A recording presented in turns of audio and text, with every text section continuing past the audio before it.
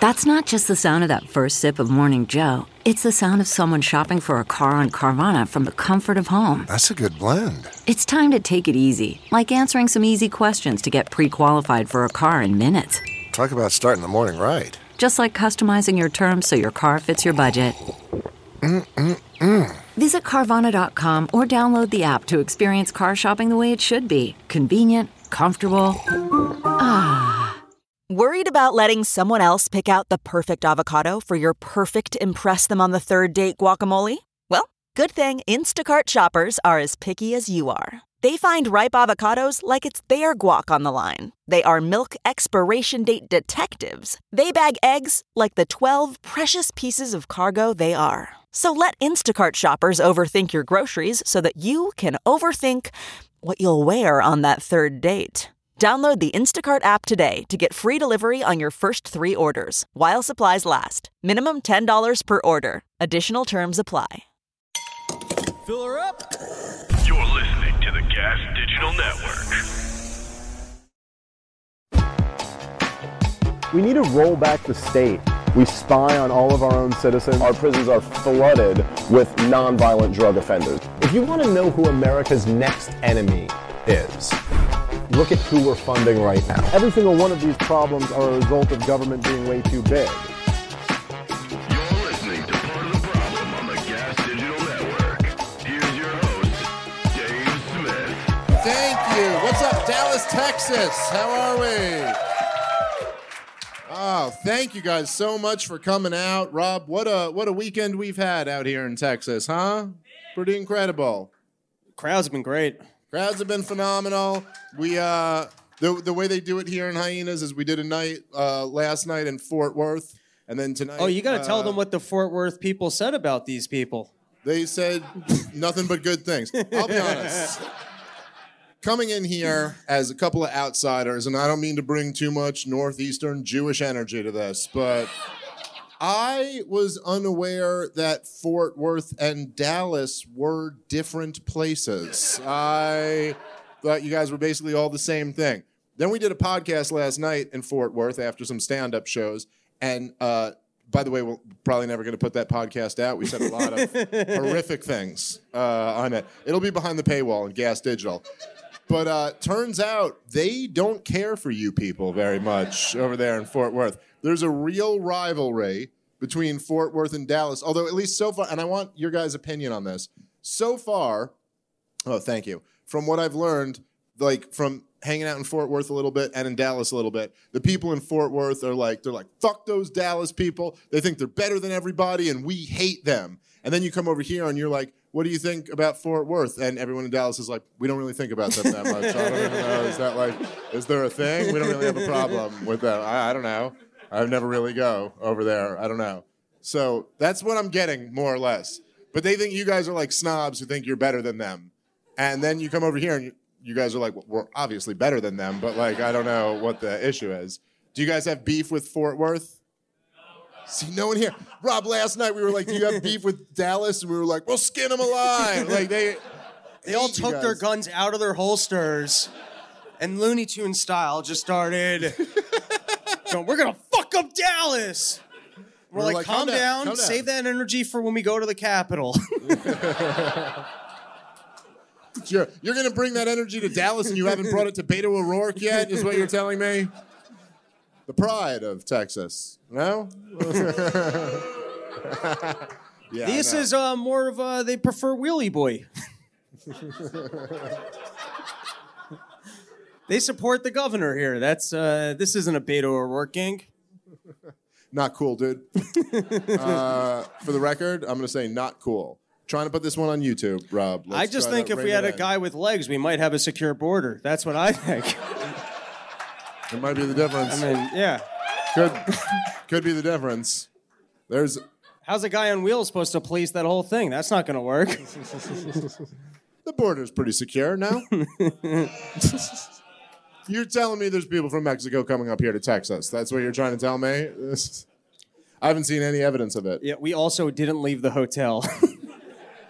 Yeah, but that's how I as a traveling comedian, I like to judge every city by whatever hotel the comedy club puts me up at.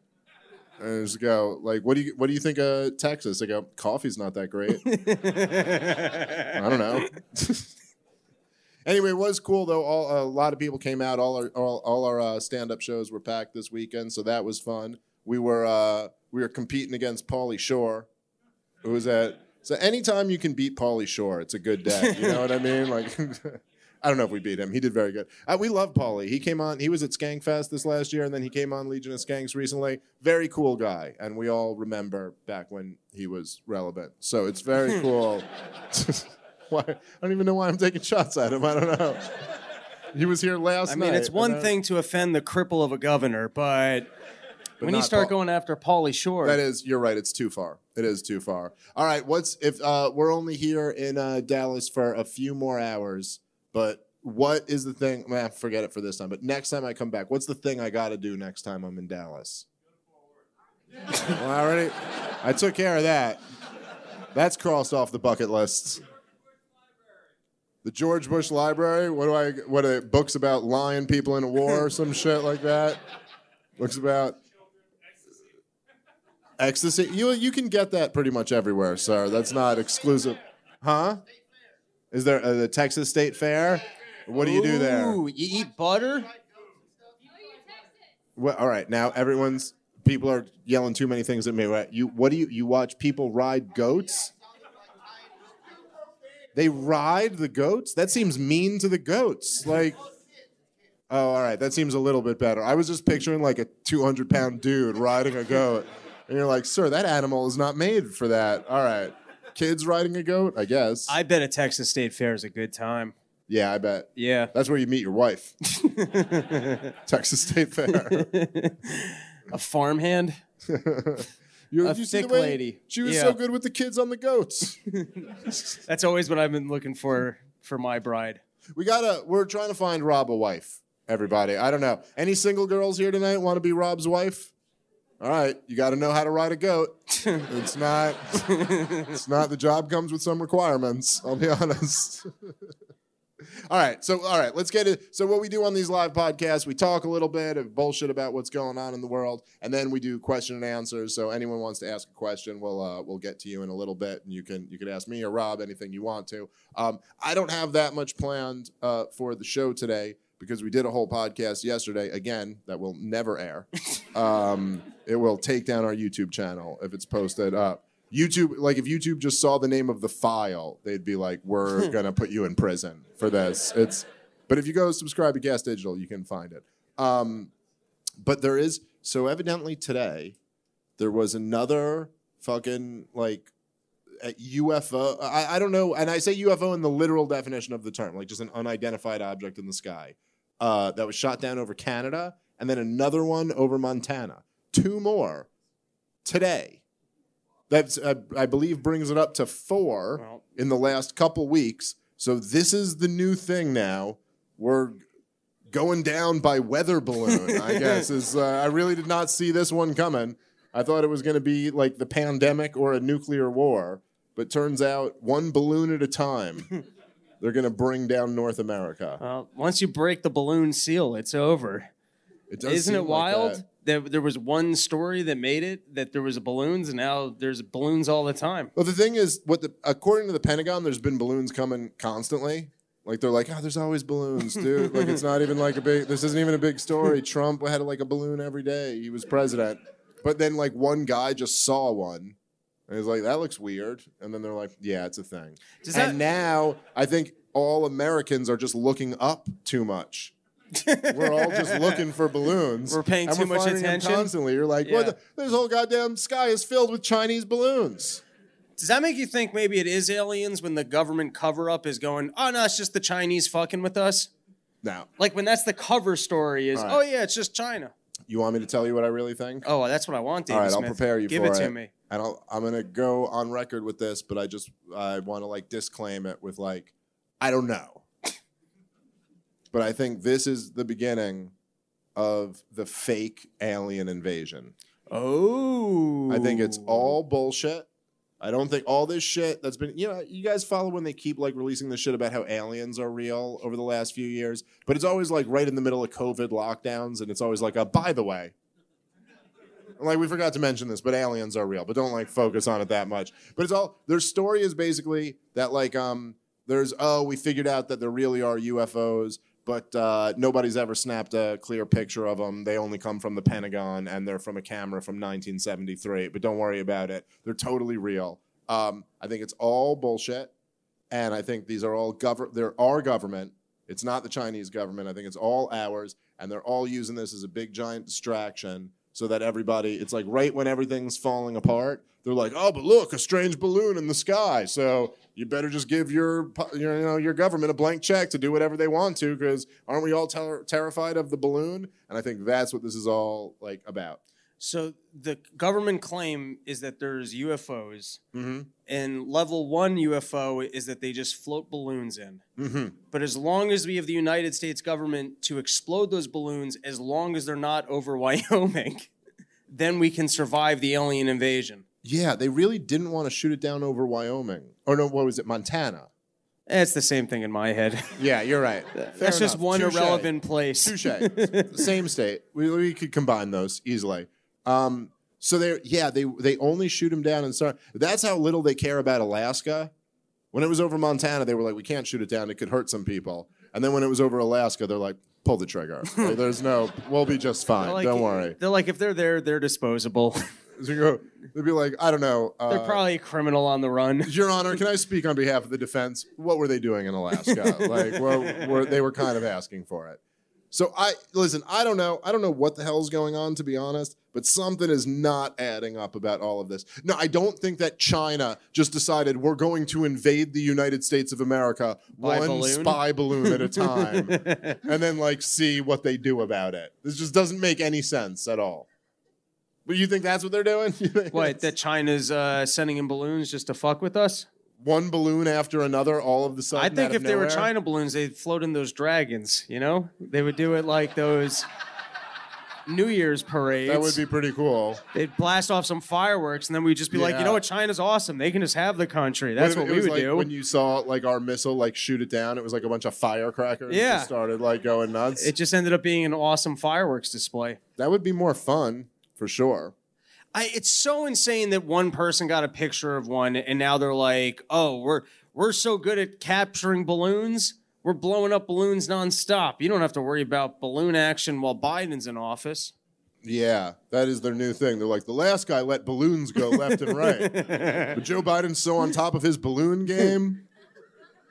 It's amazing how much it I probably make fun of the left more than the right these days, just because, they're giving me the most material to work with. But there is something about how right-wing America, particularly like boomer right-wing America, this balloon triggered the fuck out of them.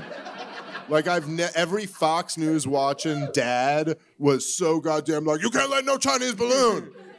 That's our airspace. You're like, okay, I mean, maybe we should have shot it down. They're like, maybe. You say, I saw a goddamn Chinese balloon back in my day, it would poke its goddamn eyes out. And you're like, all right, this is like, I don't exactly see what's such a big threat about this. And you're like, we're like about to fight a nuclear war with Russia. And they're like, talk about the balloon. So anyway, that's kind of interesting to watch. Even people I really like, but who are like right-wing boomers, they are all furious about this balloon. Like, they would impeach Biden over the balloon. They would like, there's like 7 other things more important than this to impeach him over. And they're like, no, get him on that balloon thing.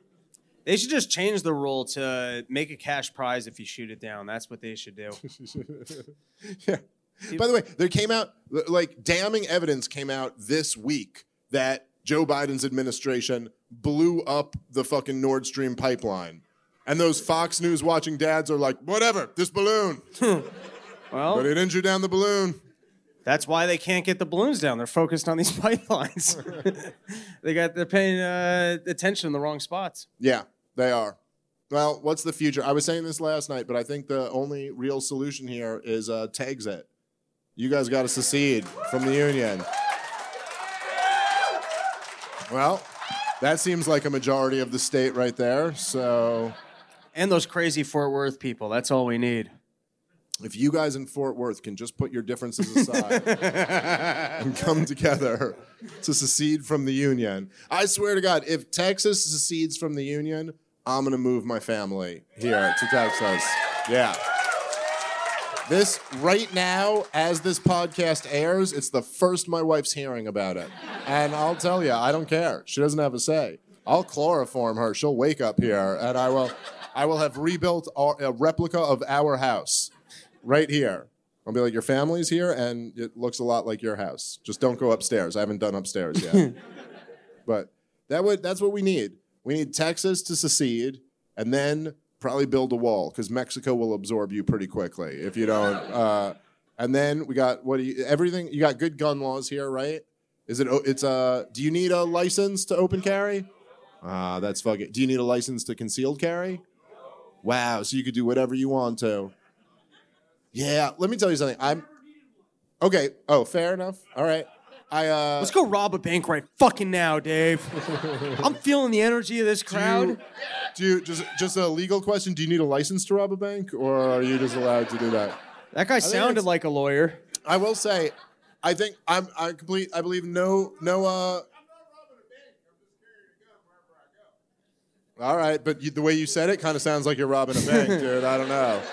Hey, most people don't feel like they have to specify that they're not robbing a bank, and now I think you're going to rob a bank.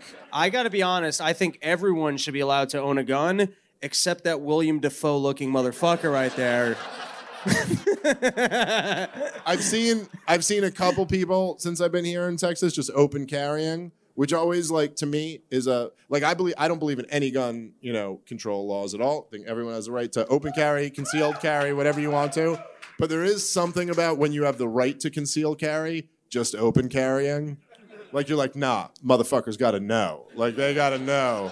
I got a holster that I just bought, and I'm not gonna not use it. It's really letting people know. You move here. You get gun earrings, like the big circle things. But an actual gun? Yeah. Not just like a little, like. No, I'm talking full-scale gun, dude. Like someone comes at you and you're like, freeze, Buster. Where do you think you're going? That seems like a real gay dude weapon to have. Like his gun earrings. It's got, nice try, punk.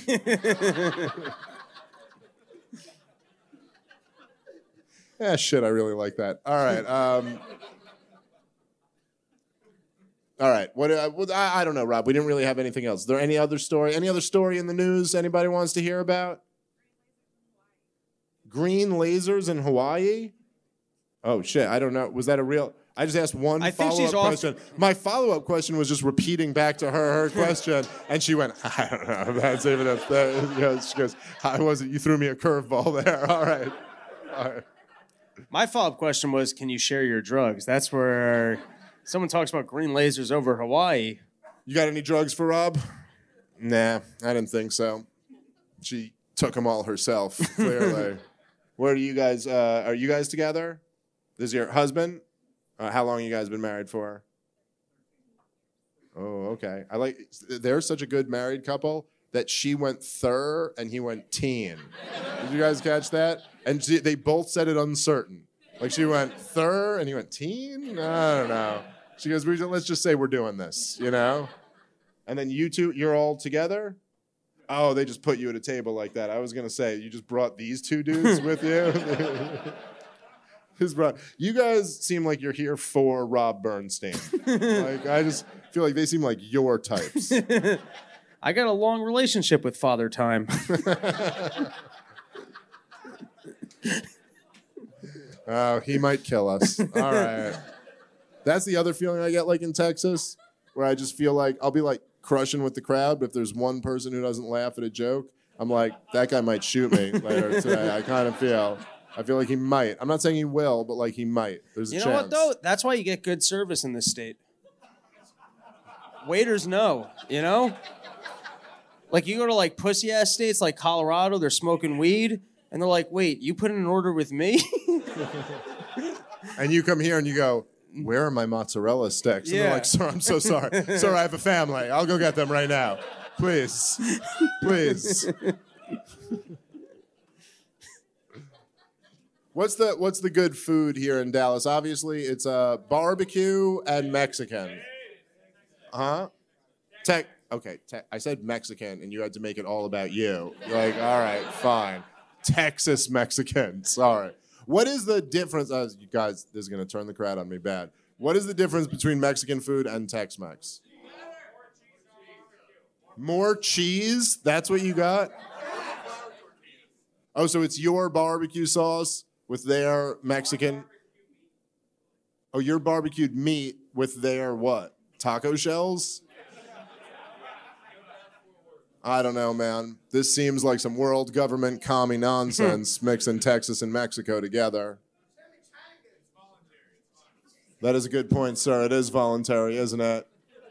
You know it wasn't so voluntary? When we took this fucking state from Mexico. How dare you speak? Am I right? This used to be Mexico back in the day, right? Yeah, but Davy Crockett was fucking awesome. Oh, yeah. Oh, shit. Is that why Six Flags is called Six Flags? Okay, let me tell you something. Let me tell you how much this is blowing my mind that you just explained this to me, okay? And man, I've never sounded dumber on this podcast. So we were driving on the way here. The host who was hosting today, he drove us to the show. And we're driving here, and we passed Six Flags. And he goes, oh, yeah, there's Six Flags. And I swear to God, this is where people from, like, New York, how fucking self-centered we are. I was like, oh, you guys have a Six Flags? And he was like, no, that's the original Six Flags. And I was like, I don't think it's the original Six Flags. I'm pretty sure the one in New Jersey is the original Six Flags. And he's like, no, dude, this is like the first Six Flags. And then now that you say that, I go, that does make more sense than what I thought. That does make a lot more sense. Yeah, shit. All right, I guess I'm a bad person. All right, guys, let's take a moment and thank our sponsor for today's show, which is Bambee. If you run a small business and you don't know who's running your HR, you need to figure that out, and the best way to do that is with Bambee. Bambee is an HR platform built for businesses just like yours. You can automate the most important HR practices and get your own dedicated HR manager. First, Bambee's HR Autopilot automates your core policies, workplace training, and employee feedback. Then your dedicated HR manager will help navigate the more complex parts of HR and guide you to compliance. Available by phone, email, or real-time chat. An in-house HR manager can cost up to $80,000 a year. But with Bambee, your dedicated HR manager starts at just $99 a month. There's no hidden fees, and you can cancel anytime. This is an incredible service. This is something that every small business needs. There's no need to hire a person to do this job and pay them a crazy salary. Just go check out Bambee. Starts at $99 a month. Bambee has received thousands of 5-star reviews on Trustpilot, and their customers are 4 times less likely to have a claim filed against them. You run your business, let Bambee run your HR. So right now, go to Bambee.com/POTP and get your free HR audit. That's Bambee.com/POTP, BAMBEE.com/POTP. All right, let's get back into the show.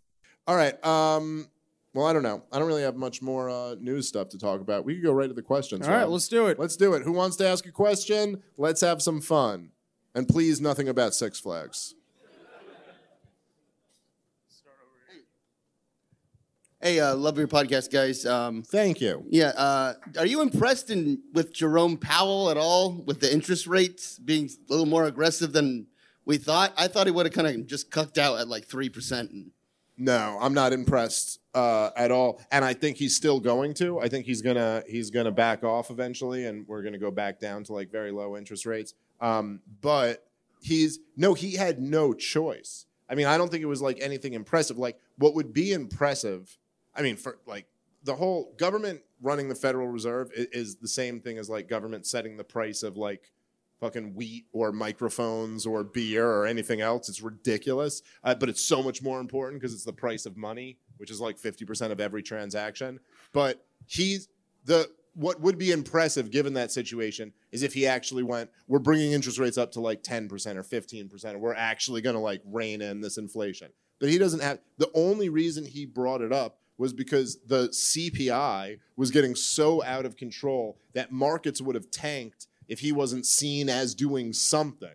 So he brought it up by like, point, like half a basis point a few times to just try to signal to the market like, oh, everything's going to be under control. But I don't think he's going to keep doing it much longer. And no, I think, and the truth is with central banks, it's like it's the same thing with government price controls of any sense. They're going to screw you one way or the other. If they price it too low, they're going to screw you because no one's going to like sell it because there's no profit to be made there. And if they price it too high, there's going to be shortage. You know what I mean? So like it's no matter what, you're screwed. I think he's terrible. I think he's just kind of probably like I think Ben Bernanke or Alan Greenspan or Janet Yellen or any of the Fed chairmen of my lifetime would have done the same in this situation. And I think he's doing a real crappy job. So no, not impressed at all.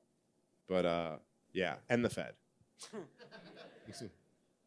What's up, guys? Oh yeah, I'm not supposed to hold the microphone. It's just in case you're very drunk and belligerent. Right, of course. To be able to pull it back. I understand completely. So first, before I get to the question, I do have a real disagreement with you. I agree with you and Robbie most of the time on like most things, but it was actually your last live podcast that I just kind of had a real sticking point. And it was during the question about the fuck, marry, kill with AOC, Nancy Pelosi, and Kamala Harris. Hey, hear him out. And I just think you guys were really off base. You fuck Kamala Harris. She fucked her way to the top. She knows what she's doing. You kill AOC because she's kind of annoying. And you marry Nancy Pelosi because she's got that bag of insider trading waiting for you when she croaks in 2 years. All right. Listen, I'm not... Nancy Pelosi will outlive you. Yeah, let me tell you something. Like, I get where you're coming from. What you have to understand is that Nancy Pelosi wakes up every morning and drinks fetus blood. And she is stronger than you or I could ever imagine. And you are now going to spend 60 years with Nancy Pelosi, okay? And, like, I just can't... Like, AOC is annoying, granted. But, like, you want to compare annoying with Kamala Harris to AOC? You're telling me you had Kamala Harris right in your sights. God damn it, we're going to get demonetized for this episode also. This is all hypothetical. Don't kill anyone, especially not politicians. But if you're forced to fuck, marry, kill one of them, I just can't. I don't know. I'm going to respect... Listen, we're going to have to agree to disagree on this one, sir. All right? All right. Kamala Harris is like a Highlander. If she sucks her dick, she gets her soul.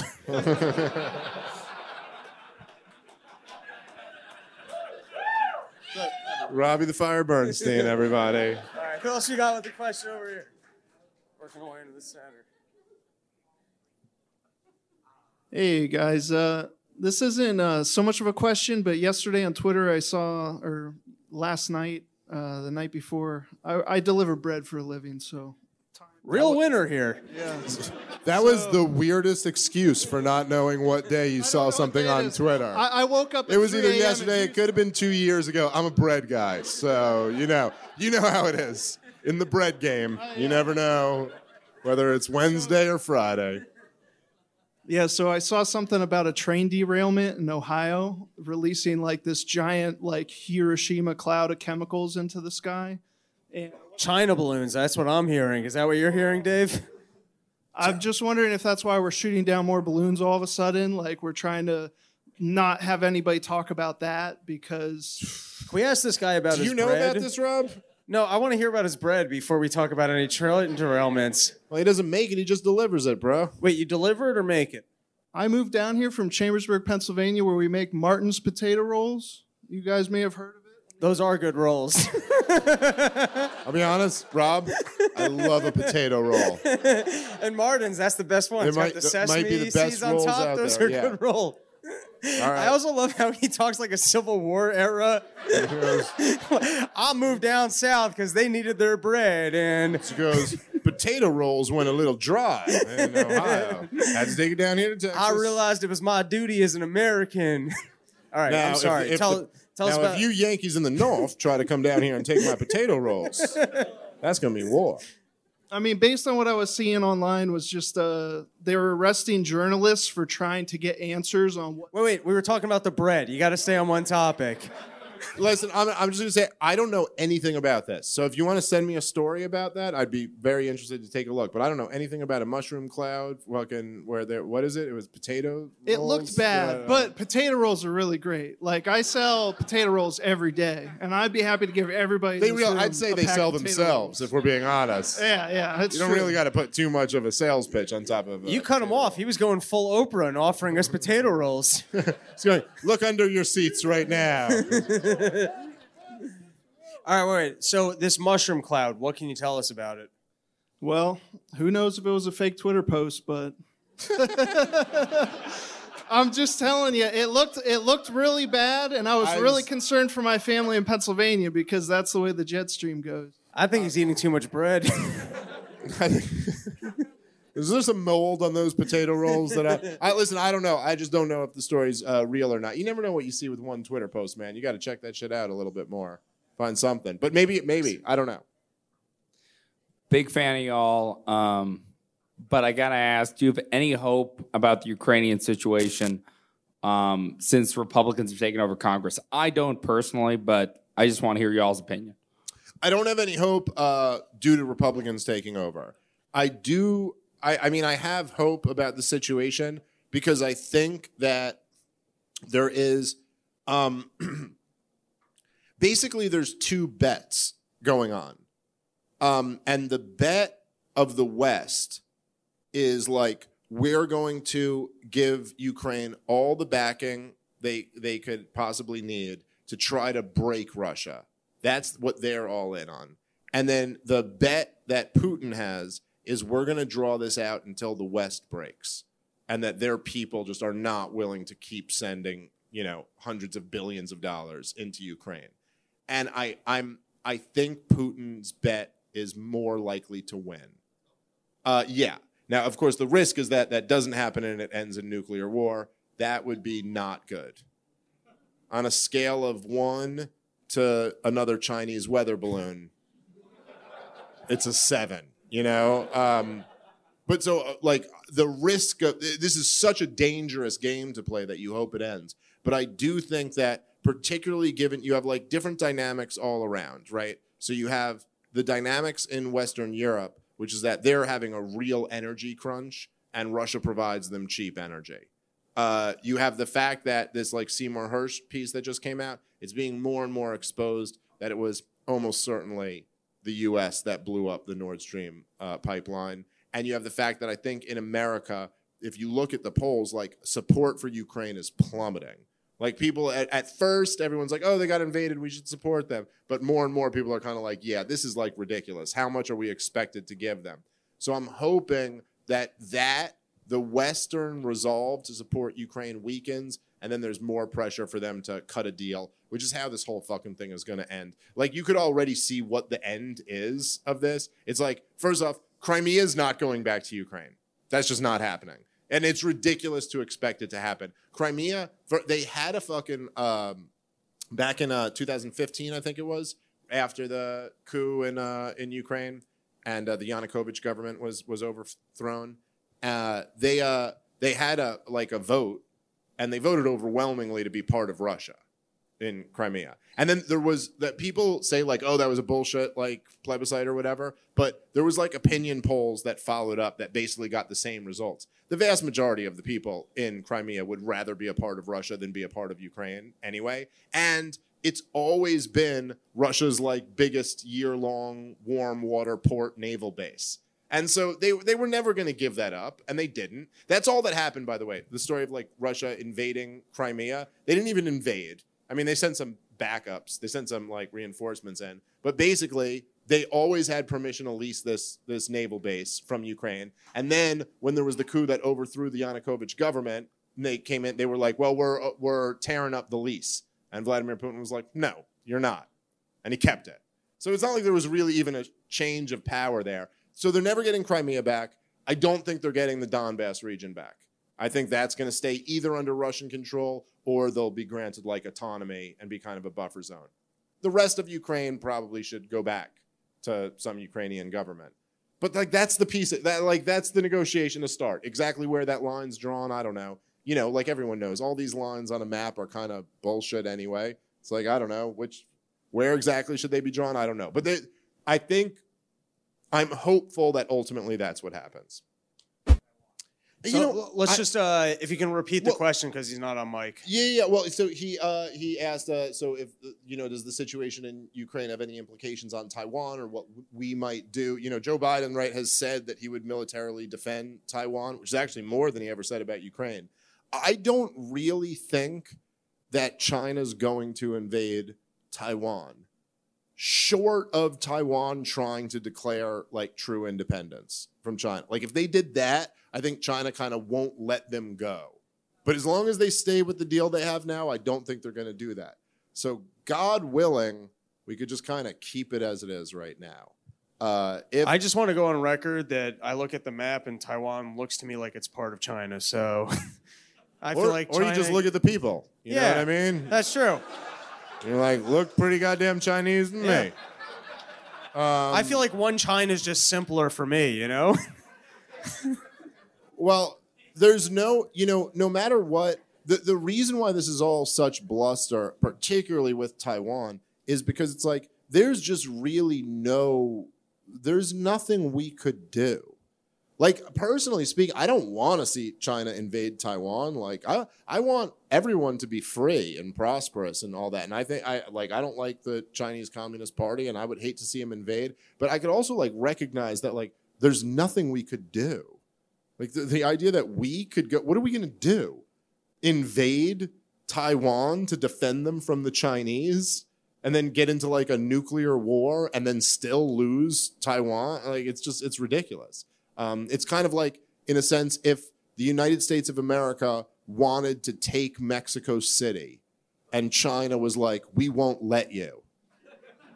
And you'd be like, okay, like, good luck. Like, good luck sailing over here and stopping us from taking it. Like, it's literally on the same level of that. Like, there's just no way we could, and they run like war games on this and we lose all of them. So that's not going to happen. But hopefully China doesn't invade Taiwan. And that is, if your question is, what would the Biden administration do? I don't know.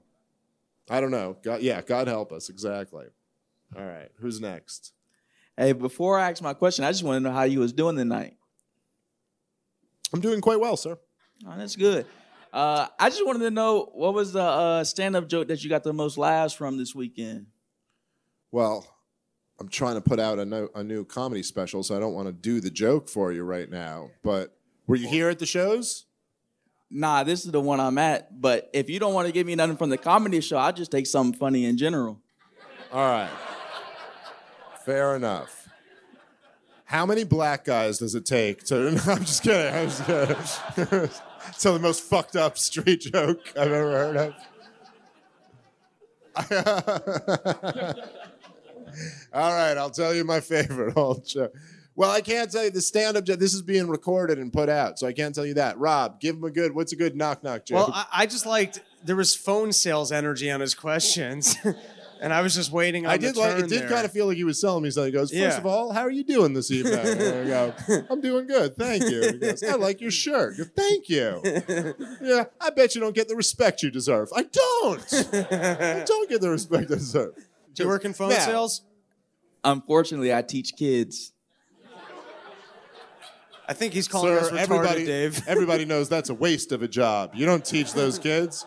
You teach kids? You're like a school teacher? Yeah, I teach high school anatomy. High school anatomy? You like teach those kids how to fuck? Is that what that means? What does high school anatomy even mean? Look, here's your parts. Go use them. Safely. Are you public school? Yep. Okay. Is it like a good school or like a rough school? We got our fair share of rough and good. It's a good mix. It keeps things on edge. I keep seeing videos on Twitter of like public high school teachers where like the kids keep talking shit and then finally the teacher snaps and beats the shit out of one of the kids. And I'll tell you, in a lot of these videos, I'm really rooting for the teacher. You're like fuck this kid up, man. You guys know what I'm talking about, right? You've seen those videos? All right, sir. I hope you don't end up in one of those videos. And if you do, I hope you beat the shit out of that kid. For the record, I'm against beating up kids, but you ever see like what I'm talking about? It'll be like one of these 14-year-old kids, and he's like, do something, teacher, do something. And eventually you just see the teacher like, this is not what I got in this job for. And just wails on him.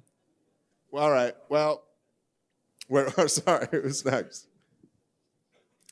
When it comes to a national divorce, obviously we have our own favorites. We want all of Texas, except maybe Fort Worth. But where would you like the fault lines drawn? Because I know you're pro it, and everyone in Texas obviously is. I mean, so the question is where I'd want the lines drawn?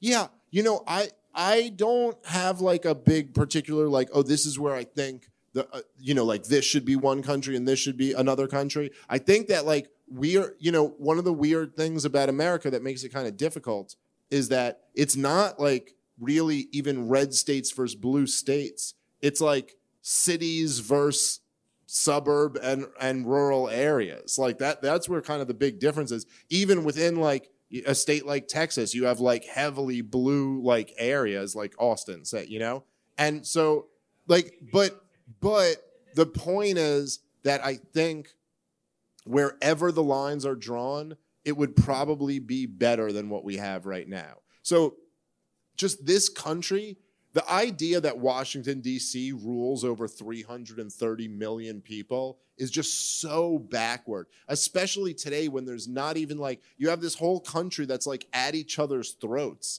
And then what is the point of us all being one country? So that we can be the world reserve currency and the military industrial complex that dominates the whole world? Like, it's all just so negative. So no matter where the lines were drawn, I would support any secession effort. Like, even if it was something I really didn't agree with, like if there was just a group of hardcore communists in California who were like, we want to secede to form a communist country, I would support them seceding from the Union.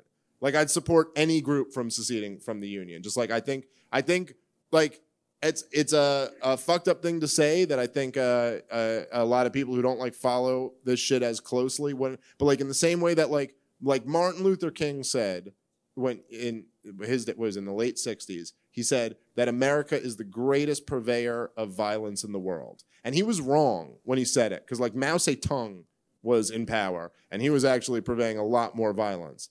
But today, that's undeniably true. Like, there's just no greater purveyor of violence in the world than the United States of America's federal government. Like, just look, the whole war in Ukraine is, I mean, okay, Putin's got some responsibility there, but America pushed this for years and years and years. The wars in the Middle East, it's just like anything that breaks this up, I think is a positive step in the right direction. So I don't care. Like maybe there's better places to draw the lines than others, but if Texas wanted to secede, that'd be awesome. So, yeah, best of luck with that.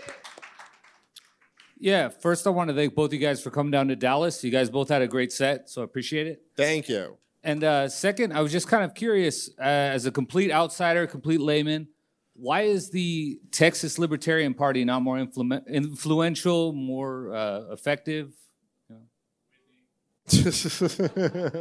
Yeah, I mean, it's a weird thing where like the Texas Libertarian Party is probably one of the most like progressive chapters or affiliates of the Libertarian Party, which is kind of just strange on its face that you wouldn't think, Texas is a red state, so you wouldn't think they would be. But why aren't they more effective or influential? I don't know. They do seem to like have I don't know. They get some support from a certain strain of libertarians. It's just not really the camp that resonates with me, if that makes sense. Huh? Well, yeah. Huh? Well, I'm not going to announce tonight in Dallas, if that's what you meant. Something I don't know, because fucking as a real, as somebody who really hates the regime, there's something about Dallas that freaks me out, if you know what I mean. So I don't think I'll be making any big announcements here. Hi, Dave Smith. Hello, sir. Why do you think they are going after James O'Keefe? Did you see? Was that a fake video? But they put out a video where one of the guys he kept making us dance at these shows. He makes them all dance, and they were like, "We think that's pretty gay." And I don't know if that's true. I really don't know. It's a real interesting development for people who don't know. Project Veritas, James O'Keefe was put on paid leave, and he is the face of that company. I'm wondering, I don't know if there's going to be some huge scandal that comes out or something, he did some really fucked up shit. So I just don't know. It's too soon to say, but it does, we were saying the other night, the timing of the Pfizer thing and this seems a little bit suspicious. So, your guess is as good as mine. I don't really have a good answer for it, but a lot of times I will say this, that a lot of times when these things happen, it's, if you had someone at work who got fired over some bullshit or something like that, and they're just they just use this excuse to take them out. A lot of times what was really going on there is just everybody hated that guy. And so when the excuse came up, they were like, we're getting rid of him because fucking no one likes this guy. And if everyone there likes you, then when the excuse comes up, there's just too many people there fighting for you, So now I'm not trying to blame him as I don't know. But there is something about when someone who's the head of a company like that is forced to step down that you're I guess there weren't that many people who were going to bat for him over this thing. That's kind of where my mind goes. But I don't know. I don't know the details of the situation, but I'll be interested to see what happens with that. All right, guys, let's take a moment and thank our sponsor for today's show, which is YoDelta.com. This is going out to the responsible adults over the age of 21 living in states where Delta 8 is legal, but not so responsible that you don't maybe want to get a little high with Delta 8. If you don't know, Delta 8, it's naturally found in hemp. It can be legally shipped to various states, and it does get you high. This isn't like the CBD stuff. This is the real deal. I will tell you, all the potheads at Gas Digital love their Delta 8 from YoDelta.com. YoDelta has gummies and vapes for all of your needs. I can tell you, Delta 8 definitely works, and it should be taken responsibly. But if you're interested, go check it out, YoDelta.com. They're the official Delta 8 sponsor of the Gas Digital Network. If you use the promo code GAS, you get a whopping 25% off your entire order. An incredible deal. Once again, YoDelta.com, promo code GAS for 25% off your entire order. The official Delta 8 sponsor of the Gas Digital Network. Check them out, YoDelta.com. All right, let's get back into the show. Going back to a minute ago when you were talking about the relative violence created by the U.S. now, it's saying undeniably the U.S. creates a lot of the violence that we see. I wonder if you would say the same thing in 1938, 1919. So we do live in a relative world. So so if we are the ones that are creating the violence now, which is kind of hard to counter, sure. But is it still just a fraction of what it could be if the U.S. wasn't the one creating? Sure. That? Okay, so in to go back to the First World War that you're talking about, right? There was a world war, and that was not America's fault. That you have the Industrial Revolution, and human beings have all of a sudden. If you look at a chart throughout human history of the amount of wealth, compared to today, up until about the 1870s, it's there's nothing. It doesn't even register on a scale to today. And then in the Industrial Revolution, it jumps up. We were just basically pre-Industrial Revolution. We had, by today's standards, essentially zero wealth. And then we have the Industrial Revolution. So basically you have the 19th century, the two greatest things in the history of the world happen. You have the Industrial Revolution and the abolition of slavery, at least across the Western world. There's the greatest things ever. It's like magic. You couldn't even have fathomed it in the 17th century that would have happened by the 19th century. And so what happens is you have basically this drastic increase in freedom and production. And then what comes along with that is now you have these factories and you have the ability, because man has fallen and human beings are imperfect. You have this ability to kill people on a much higher level. And so the First World War breaks out, and they were basically and I think this is pretty mainstream history. they were basically fighting to a standstill. And then America jumped in the war late and tipped the balance on one side and forced the end to the war that never would have come. I mean, Germany was winning the war because they had like superior submarines to anyone else. Until America got into the war, America was this like industrialized power that hadn't been attacked on their homeland. They jumped in the war late in the game, and they led to an overwhelming like victory for the for the Western side, or Western, for the Allied forces, whatever they called them in World War I.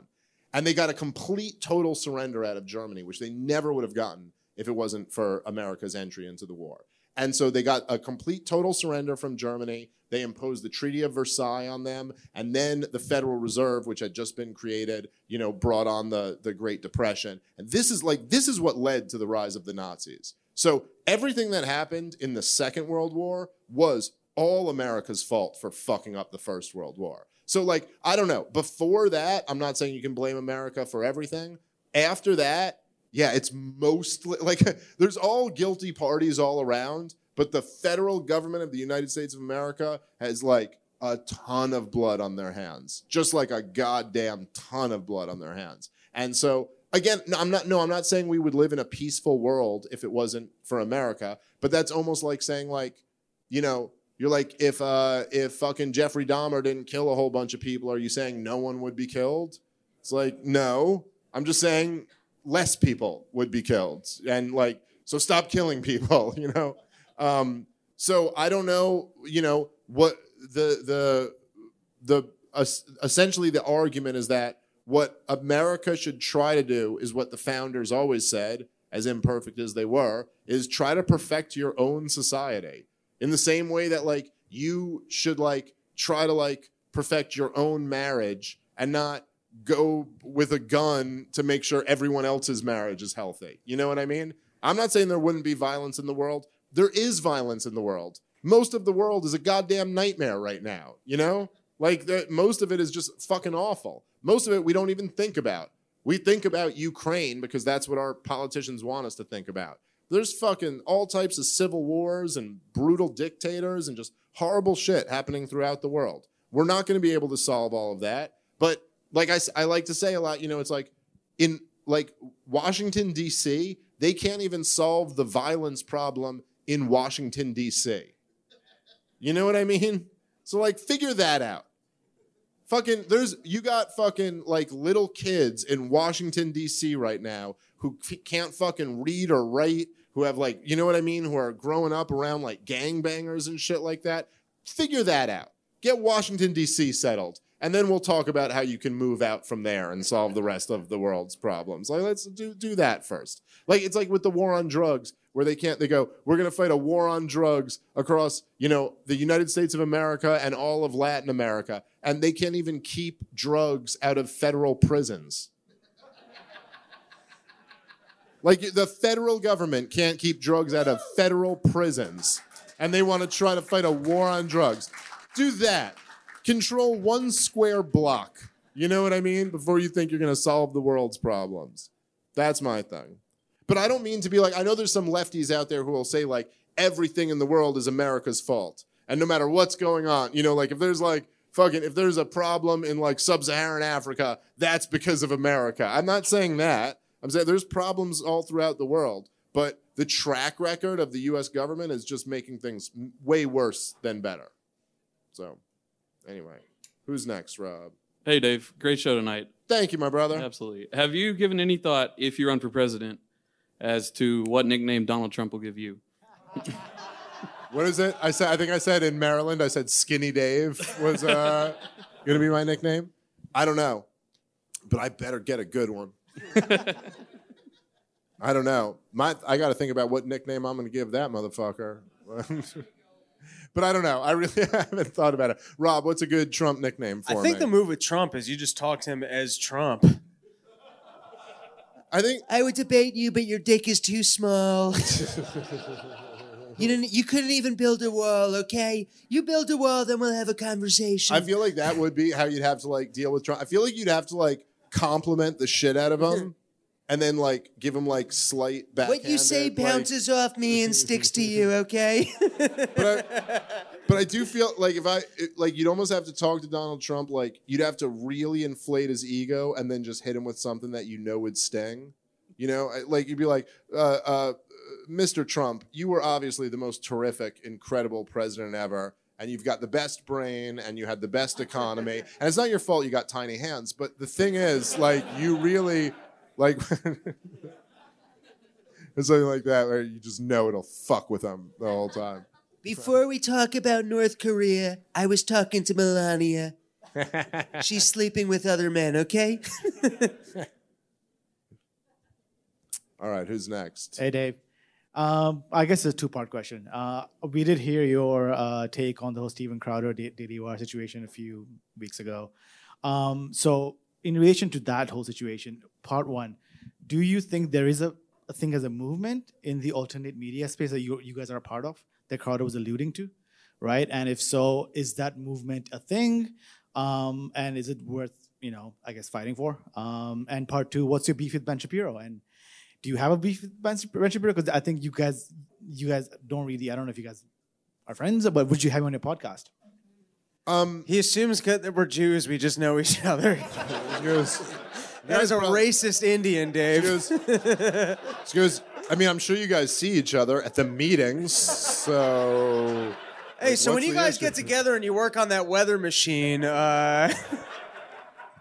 Well, okay, so to the first part of your question, I think, like, is there a movement of, like, alternative kind of, like, media stuff? Like, yes, there is. But it's, in the most beautiful sense, a completely decentralized movement.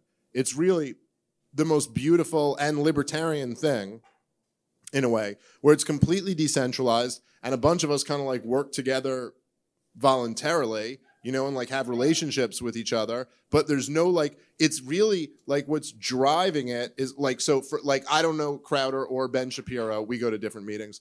And so I don't know either of them, but like, obviously I know a lot of other guys. I know Tim Pool and I know Joe Rogan and I know like guys like that. And like, we've like done shit together and shows together, but it's, like the thing that drives the whole force is that everybody recognizes how much they distrust the establishment and how full of shit all those guys are. So yes, I think there is a movement. It is worth fighting for, but what fighting for it looks like is kind of, is a little bit trickier to figure out because it's a completely decentralized thing. In terms of like Ben Shapiro and them, look, I was just telling everybody what I thought about that specific like instance. I didn't think Steven Crowder, to me, presented like a legitimate, strong argument about why he had something to be really outraged about with the deal that they offered him. I think it's like people offer you deals. If you don't like that deal, don't take it. He didn't like it. He didn't take it. I don't see like what they did that was so fucked up in that situation. In terms of Ben Shapiro, I don't have a beef with Ben Shapiro. I disagree with him on like a whole slew of political issues. Yeah, I mean, Israel is a big one. I disagree with him about the nature of like government, about the nature of the military-industrial complex. I also think that there's a reason why, even when there will be people who like he might even describe himself. I think Ben Shapiro would probably say, "I'm very libertarian on a lot of issues," or something like that. I just think we should give money to Israel and that everyone should take a vaccine and that you should listen to your government and spend more money on the military. But even, there's like, there's kind of these people, even people who might describe themselves as very libertarian, it's a little bit of a different thing than like what I am. Like, I'm like saying my thing is like the whole nature of this government is pure evil. And I'm against it with every fiber of my being. Like, this is why when in the moment of crisis, Ben Shapiro will be telling everyone to get vaccinated. Don't be a dope. Get vaccinated. And like, we'll be kind of like, nope, this is all bullshit. These are evil people trying to trick you to do something. Like, this is why in the moment when Russia invades Ukraine, Ben Shapiro will be saying, well, we have to support Ukraine. And I'll be like, nope, this is all bullshit. And like, here's what's really going on. And so like, my beef with him is like, I have no personal beef with him. I think he's wrong about these things, and I want to I want to get my thoughts on these issues out there. But in terms of like, would I have him on the fucking I'd have him on the podcast tomorrow. Like, yeah, absolutely. I would be psyched to have Ben Shapiro on. I like anyone, I don't know, anyone who's like got a huge, following who wants to come on and like I think I'm right about everything. And I understand that realistically, I'm probably only right about 99% of things. But I would be happy to like argue with anyone about this stuff. And I'd love to I want to get as many people to watch it as possible because that's kind of the whole mission here. So yeah, I'd be happy to have him on, but I'd have anyone on. Literally anyone. I remember one time I was debating this guy, this really awful, one of the worst of what we used to call the loser brigade libertarians ever. And he was talking about how fucked up it was that I had alt-right guys on my podcast. And he said at one point, he's like, well, would you have a member of Al-Qaeda on your podcast? And I was like, yeah, absolutely. That sounds like a great podcast. Are you telling me if tomorrow I was like, guys, my guest is Osama bin Laden on my podcast, that you wouldn't be like, well, I mean, I got to check out this episode. That's gonna, but I mean, I really would. I mean, I just think that would be so interesting, to be like, oh yeah, let's fucking, I'd have anyone you could think of, no matter how much I disagreed with them. And I don't even disagree with Ben Shapiro as much as I disagree with Osama bin Laden. Osama bin Laden, I don't know. That would be dangerous because he's persuasive, and I feel like I'd be driving my car into a building. You'd be like, okay, first of all, Osama, thank you for joining me. I knew you weren't dead. So let's. All right, who's next? With the CBDC on the horizon, do you think Bitcoin or some other blockchain technology is a outlet for financial or political freedom? So, the central bank digital currency. I don't know. There's, me and Rob, we've talked about this a bit. So first off, will Bitcoin save us all? I think that I really like Bitcoin. I really like what it represents. There have been certain instances where I really thought okay, I've seen kind of so the trucker protests in Canada were a big moment for me where it really sold me on Bitcoin. I'd been listening to guys. I love Guy Swan. I got to get him back on the show again sometime soon. He really kind of orange pilled me and helped explain a lot of this stuff to me. I was never a huge, Bitcoin guy before that. When the trucker protests were going on and people were getting locked up for donating to the truckers in Canada, who were just a pure freedom movement. All they were asking for was to end the COVID restrictions. The people who were donating in money were getting in trouble for it, and the people who were donating in Bitcoin were completely anonymous. And I really liked that. And there was and then the truckers were getting their bank accounts seized, but they're not seizing your Bitcoin. So I thought that I was okay, that's a really interesting little, when the shit really hits the fan, there's a real advantage to that.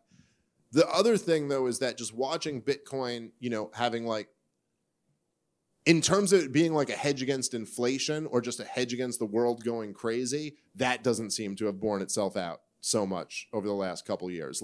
People have taken a beating in Bitcoin while inflation went crazy and while the world's gone nuts. So, I like Bitcoin. I own a little bit of it. I think I just don't know that that's going to be the answer. If if a central bank digital currency comes up, don't worry, we got Bitcoin. I think man, and Rob, I'll be curious to get your take on this, but I think if a central bank digital currency comes up, we're in real trouble. We're in real trouble. We better really fight against that ever happening, because I don't know how that's just not a good, it's not a good scenario. I don't know. Rob, you got any thoughts on that? Yeah, so I think Bitcoin versus central bank digital currencies is one of the purest stories of just good versus evil. And yeah. I put a small percentage, but I put a percentage of my every single paycheck into Bitcoin. I love Bitcoin. I stand behind it. And I think we are coming to a divergence here where we might end up with central bank digital currencies. If you just look at the flow of technology, we are going to have digital currencies. So do the central banks win the next round of this where they are the digital currency and we're all in a system? And the problem with digital currencies, which you and I were talking about this today, is that they can make a determination, hey, you ate too much meat this week, or hey, you've consumed a little bit too much carbon, or hey, you can only use your money here. That's really like the next generation of them having full control of where you spend your money, what you can consume, and just all of us being slaves to the state. But what's great about Bitcoin is that a bunch of people might just be like, hey, fuck that. Yeah. Right? There might just be enough people out there that look at the inflation and everything that happened on the last go around of every single central bank and when they've had control over the money supply. And so enough people might go over to Bitcoin that the central banks can't do it. And it's really an interesting story of good versus evil here, where Bitcoin, decentralized, we might win, but the evil powers might have made it and we might all be fucked. That's the problem with Bitcoin. Yeah. All right. That's a good way to put it, Rob. All right, what do we got next? Hey, Skinny Dave. How'd that feel? Is that all right? Hey, first of all, great set to you and Robbie. Awesome set tonight. Yeah, thanks a lot. Everyone's questions have been super serious and amazing. Mine's not. Your all's Live from Maryland show was fucking hilarious for the first 30 minutes talking about Paul Pelosi. So I was hoping that you all had maybe a little bit more material on that, maybe something, from your tool belts, perhaps a hammer to share with the audience here tonight. So I think we got all our Paul Pelosi jokes out of the way there, Rob. But how's he doing? Is he okay? Dude, well, he's showing up. He's hanging out with Bono and dressed like a detective, so... Yeah, dude. You said we should marry Nancy Pelosi. That's what happens when you marry Nancy Pelosi, all right? Great life advice, bro. Now I took a hammer to the head. He's showing up everywhere like, do you know how I get out of this relationship? They go, dude, I'm so sorry you took a hammer to the head. He goes, best moment I've had in 35 years. You know what I'm talking about? He goes, for a sweet second there, I was in peace. Hey, Dave. As a father of three, I really appreciate all the stuff you talk about trying to be a great father. Really appreciate all. This guy cheats on his wife. I just want to... I can literally hear it in his voice. I'm sorry. I appreciate all the stuff you talk about trying to be great. We can't all get there, but, we do what we can. If you're listening, great job, honey, at home. But she doesn't... Don't worry, none of the cameras are facing you, so... No, but I do have a question about the whole drama that's going on with the LP, with the rage against the war machine stuff. I mean, anytime there's drama going on in a political party, my first instinct is to just be like, well, obviously. But because there's so many people who were like, I finally joined the LP because the Mises Caucus took over, and now there's this going on. What would you say to allay the fears of the people who are like, well, what did I just get into? What would you, I guess, what's your take on it? Yeah, so I got asked about this last night a little bit because I haven't said anything about any of this stuff. I try my best to stay out of this. So from what I understand, and I haven't really had involvement in this in organizing this or anything. I haven't been involved, but I think it's really great that they're doing this anti-war. Basically, the Libertarian Party is working with the what was it called, the People's Party, on putting together this big anti-war rally, and I think that's a great thing to do. We really haven't seen a big anti-war rally in this country since 2005, 2006, and goddamn, we are overdue for one. So what a great project to be a part of.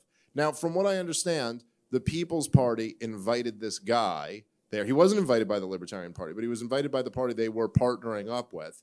And I guess the guy has some type of sex crime conviction. I don't know exactly what the details of it are. So now I don't know. So I just want to be very clear about that. I don't know what the details of this are or what they aren't. I know there was a big backlash about that. And then there was pressure from the Libertarian Party to be like, hey, if this guy could just step out, it would, it's kind of bringing down the whole event. Then there was a big backlash against them for asking him to step out because other people are like, oh, you're caving and blah.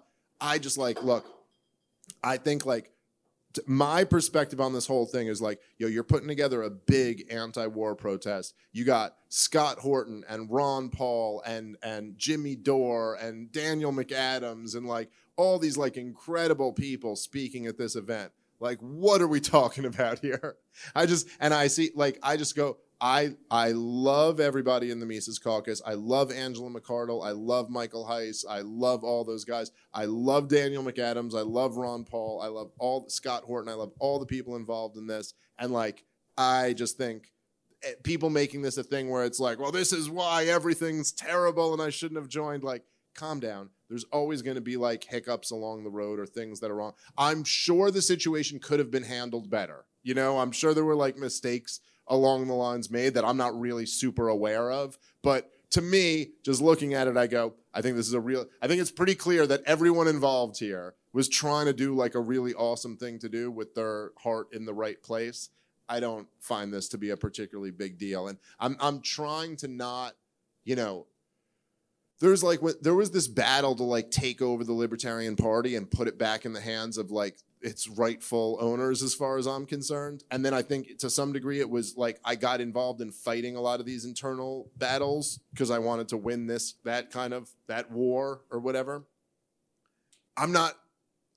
I just can't be every single day fighting internal libertarian beefs. Like, it's just not like, that's not what I'm here to do. So I saw Daniel McAdams like said a thing where he was real pissed off, but then the next day he kind of apologized for it and was like, I got a little emotional about that. To me, I'm kind of like, okay, that's great. We're better and that's fine. But like, I love Daniel McAdams. I love Michael Heiss and they love each other. I insist. So that's that. That's just as much as I could say about it. Hi, Dave. Hello. So you guys did so much about like culture and politics. And my question is, do you feel like culture dictates politics or politics dictates culture more? Yeah. Well, it's both, right? I just heard the word dick a bunch. That's it. I just heard. The first chick that asked the question, it's all about dick. Well, I mean, but the answer is that it's both, right? Like, and I think like that's always been my beef with that that Andrew Breitbart quote where he's like, politics is downstream from culture. It's like, yes, and also no. Like it's not really. Neither one's really downstream. It's like a feedback loop. Like they're both informing each other. And yeah, like you could see that all the time. Like you could say, obviously, there's some truth to the fact that your culture is going to have an influence over like what politicians are going to run on and what they can get away with and what they can, like if a politician, think about it like this, right? A politician, if they wanted to enact slavery again today, like let's say a politician wanted to enact the policy that was the policy in 1864, where they go, all black Americans, but slavery is legal and you can enslave black Americans. There is no conceivable way they could enact that policy because the culture is just like, dude, no. Like, we're not doing that anymore. Like, there's just no way, even if Joe Biden and Nancy Pelosi and fucking, Mitch McConnell, we're all, we all agree we're going to do this. There's just no way because that's not where our culture's at. Whereas back then, they could get away with that policy because that's where the culture was at then. So you can see like culture has a real impact on politics. But at the same time, you can also see how much politics has an impact on culture. I mean, think about like just the lockdowns of 2020, how much that impacted our culture. The mask mandates and shit like that, how much that changed our fucking culture. All of a sudden, fucking little kids are wearing masks in school all day long. And that's just because politicians stood up and said, this is the policy. And then that affects culture. So both of the things are true, right? But the reality is that we can't really affect politics nearly as much as we can affect culture.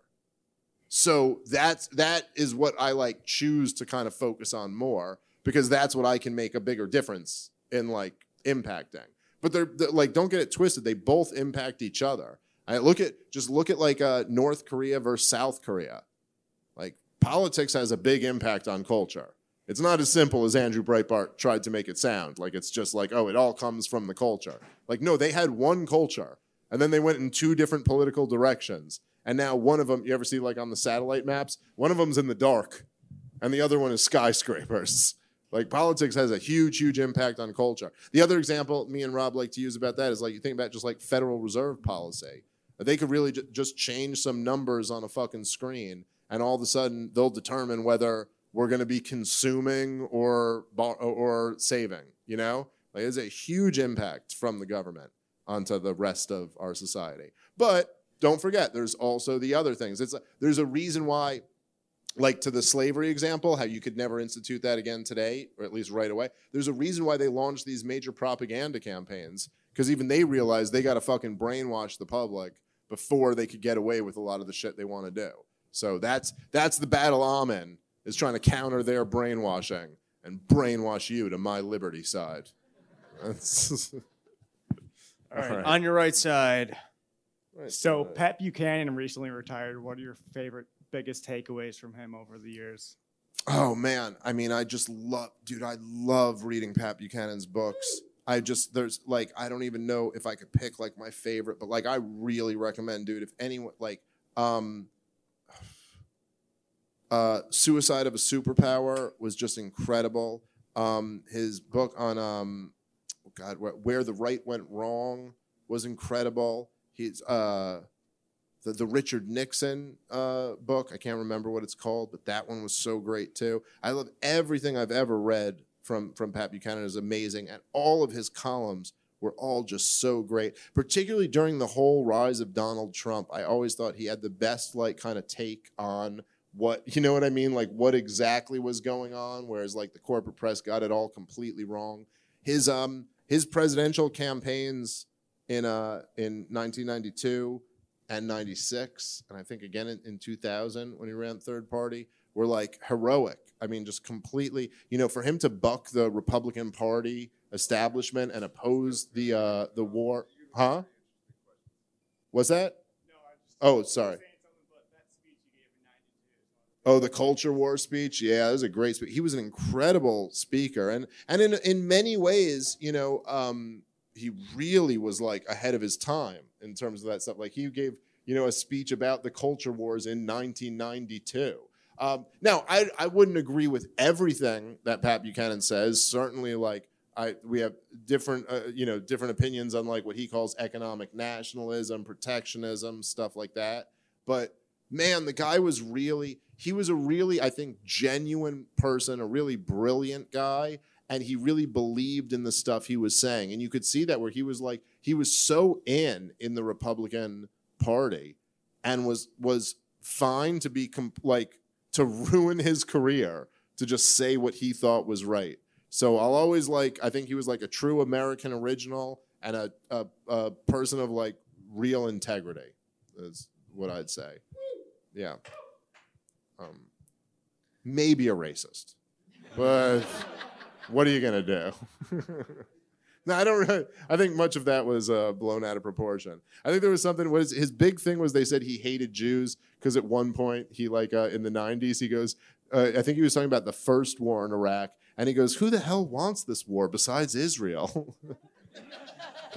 And they were like, "You're an anti-Semite or something," and he was like, "No." I mean, So I've heard you call that Russia's just a dying petrostate. Do you think that this war in Ukraine and NATO and U.S. involvement is accelerated Russia dying, or slowed Russia dying down and kind of reinvigorated the country? I don't think Russia's dying. I think that Russia's not particularly strong, but it's a really good question. I don't exactly know. I think it seems as of right now, in many ways, they've strengthened Russia's hand. And I think what they've done is they've really look. Russia was begging for years and years, like begging to make a deal with the West. They were trying to be a part of the European coalition. They asked to be in NATO.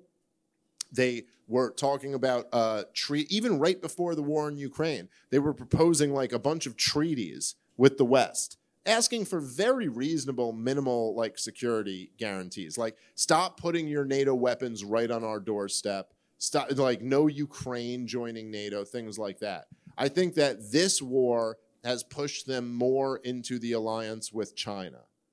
And I don't know if that's good or bad for like Russia long term, but I know it's definitely bad for our interests. Like there's nothing for us to be, gained from that. So I don't think Russia's dying. Although it's a pretty like, it's a pretty crazy place right now that they're in. Hey Dave, how's it going? Hello, sir. Yeah, you guys killed it tonight, so awesome Oh, job. thank you very much. That seems to be the common belief. Yeah, absolutely. Yeah, it was fantastic. So my question, somewhat two-part.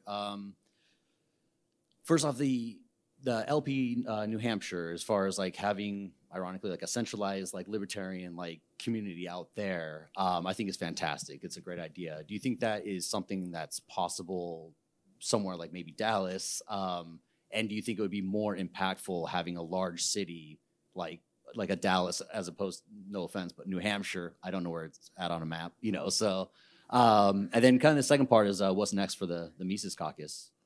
Okay, so the thing in New Hampshire, like the centralization of it, which I don't know exactly if it's centralized, but that's not really the Libertarian Party of New Hampshire. I mean, those guys are all a part of that, but that's really the Free State Project, which is kind of bigger than even like the New Hampshire Libertarian Party. That's like been a thing that's been going on for years now. Like a concentration of liberty-loving people in this one state, and I think they particularly picked this state because there's like a small population, and therefore the more you kind of like, you bring people in there, the more influence you have over the state. And they've done a lot of really great things. I mean, I think, at least according to many metrics, it's the freest state in the country. And so I like totally support the Free State Project. And I love a lot of those guys, a lot of great people up in New Hampshire. I'd support anyone doing that anywhere. I think like I think that's a real potential winning strategy, like geographic concentration. I don't, you'd have to really get your numbers up to do that like in a city, because there's a lot of people in Dallas.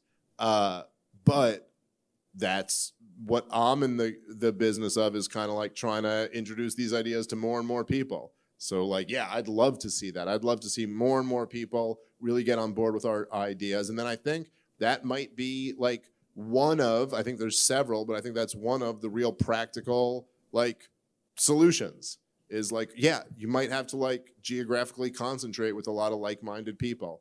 That's a good way to like kind of at least ensure that your local government is going to be more or less, on the same page as you. So I like the idea. Let's fucking do it. Libertarian Dallas. Let's take this whole bitch over. Yeah. I think let's do two more. Okay, two more, and then we're going to wrap up. All right. Well, my name is Andrew. I am a libertarian that's been a little bit disheartened by the last two campaigns in 2016 and 2020. If you or somebody else runs for the presidency, what would you do to attack the tax code? And oh no, I'm not done yet. No. What would you do to attack the tax code, and essentially the fact that you have to destroy it in the state to take it all down, and everything like that? And then, by the way, before you answer that, if I could get a wig of anyone's hair, it would be this dude.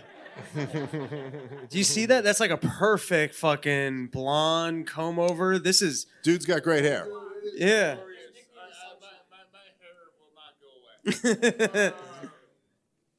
His question makes no sense, but this is what Hitler was after. I just want to let you know.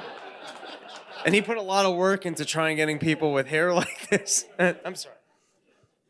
No, my question is, as a libertarian nominee, how would you attack the tax code information? Like, the income tax is unconstitutional. Can we just simplify it to how can you fix taxes? Well, no, but I think the question is more like about it. How should the libertarian nominee like go at that issue? Yeah. And like, so the first thing, right? And this is like what I think what's so frustrating about the last few people who have run for president as on the Libertarian Party is that you have to understand right away. Like, there's this game in politics, which I can kind of understand to some degree, right? Where like, if you're trying to win, let's say hypothetically, like you're polling at 49% and you need 51% to win. And you go, look, here's what I really want to do. But if I say it like this, this is going to turn a lot of people off. So if I just say it like this, it'll be more popular and I can get the 51%. And then I could do what I want to do, like when I get in there. They're like, oh, okay, maybe that's plausible. But when you're running as the Libertarian Party nominee, you already know you're not going to win. Like, you're not trying to win. You're not coming in at 49%. You're coming in at 1%. So, like, the point there is to try to, like, you want to shake people out of their stupor and get them to, like, understand things from a totally different perspective. That's, like, what we want to come at this from. So the role, once you understand that, you're like, the role of the LP presidential candidate is to, like, present this alternative to your whole way of thinking. That there's this whole other way to look at things. I love, Scott Horton always puts it this way, and I think this is the way you attack, like, not the tax code, but the idea of taxation in general. So, like, this is how he would say it. Well, there's my version of how he would say it, right? But, like, imagine, this is how you think of income taxes, right? Like, imagine we were a free country, just for the sake of argument. We were a free country. And the Soviet Union still existed. And the Soviet Union invaded and conquered our country. So we were now conquered by the USSR. And they came in and they instituted the USSR IRS. We've conquered you. You are now the slaves of the USSR, and you have the USSR IRS, which is now this new communist, like organization that rules over you. And they have decided that it is, they've repealed the Fifth Amendment.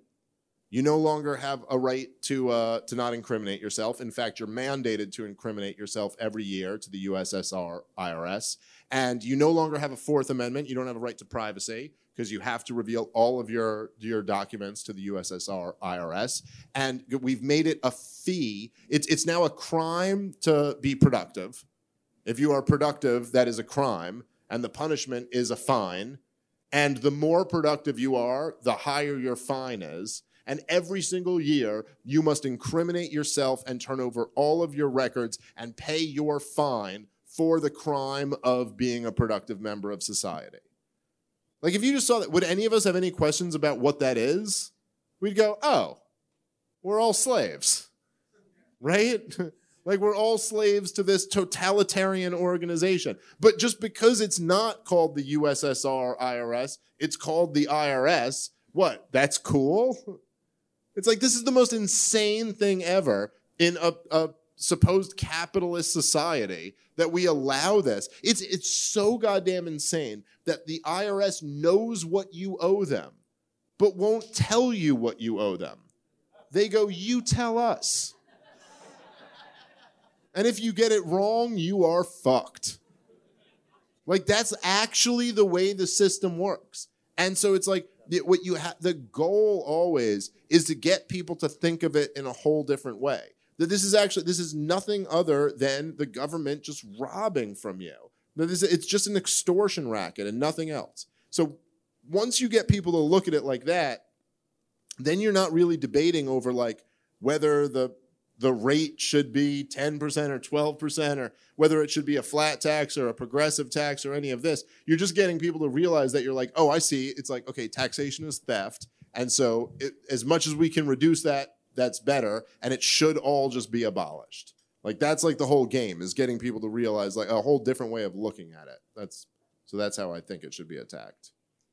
What do we got, Rob? All right, on the opposite side, one last question. One last question. And by the way, before the last question, thanks all of you guys so much for coming out tonight. Really been a great time here at Hyenas. Yeah, my question was just about 2024 as we look forward to the next presidential election. What do you think is like the topic that is like the shifting point on what everybody thinks is going to be most important for the election? You know, is it Russia, Ukraine? Is it taxes? Is it, you know, I don't think it's taxes, but to me it's taxes, but you know. Me too. What do you think is like the point that shifts the election in 2024? Yeah, you know, it's just so hard to say. There's just so much time left still, you know? And like we just started 2023. It's like, imagine if in, you know, if in February of 2019, you were like, what's the election issue going to be in 2020? You'd have been like, dude, you have no fucking idea what that election issue is going to be, because there's a whole lot of shit that's coming down the pike. So it feels to me like we're in that kind of time where I have a feeling that whatever issue we're dealing with in late 2024, we could not even predict right now, because it's going to be something like that. So I'm really hoping it's not the Russia-Ukraine thing, because, man, it's balloons everywhere. Chinese spy balloons. They're coming in by the hundreds every day. Like, what if that was it? They're just not doing anything, but they're just everywhere. They're just out there with a rifle, like, pew, pew, pew, taking them down. So I don't know. You know, it's like there's several possible things. And I think one of them could be, like, a true crash of our currency. I think it could be a real debt crisis. I also think it could just be, like, it depends, again, like to the question we were talking about before, like the way they're bringing interest rates up, it could just be that they really pop this bubble and the economy crashes hard. That could be it. Could be a conflict with China, could be the conflict with Russia. It's just really hard to say. It also could be some crazy climate change totalitarian shit where they're trying to do climate lockdowns or something. I don't know. You know, the lesson that I took away from 2020 was like, wow, never put anything past these motherfuckers. So I don't know what they got planned over the next year and a half for us. But whatever it is, me and Rob will be right there being right about it. So that's what we can promise. All right, we're gonna wrap up there. Thank you guys so much, everybody, for coming out. I'll be back out in a minute and take pictures and everything like that. So thank you guys very much. Have a good night, Dallas.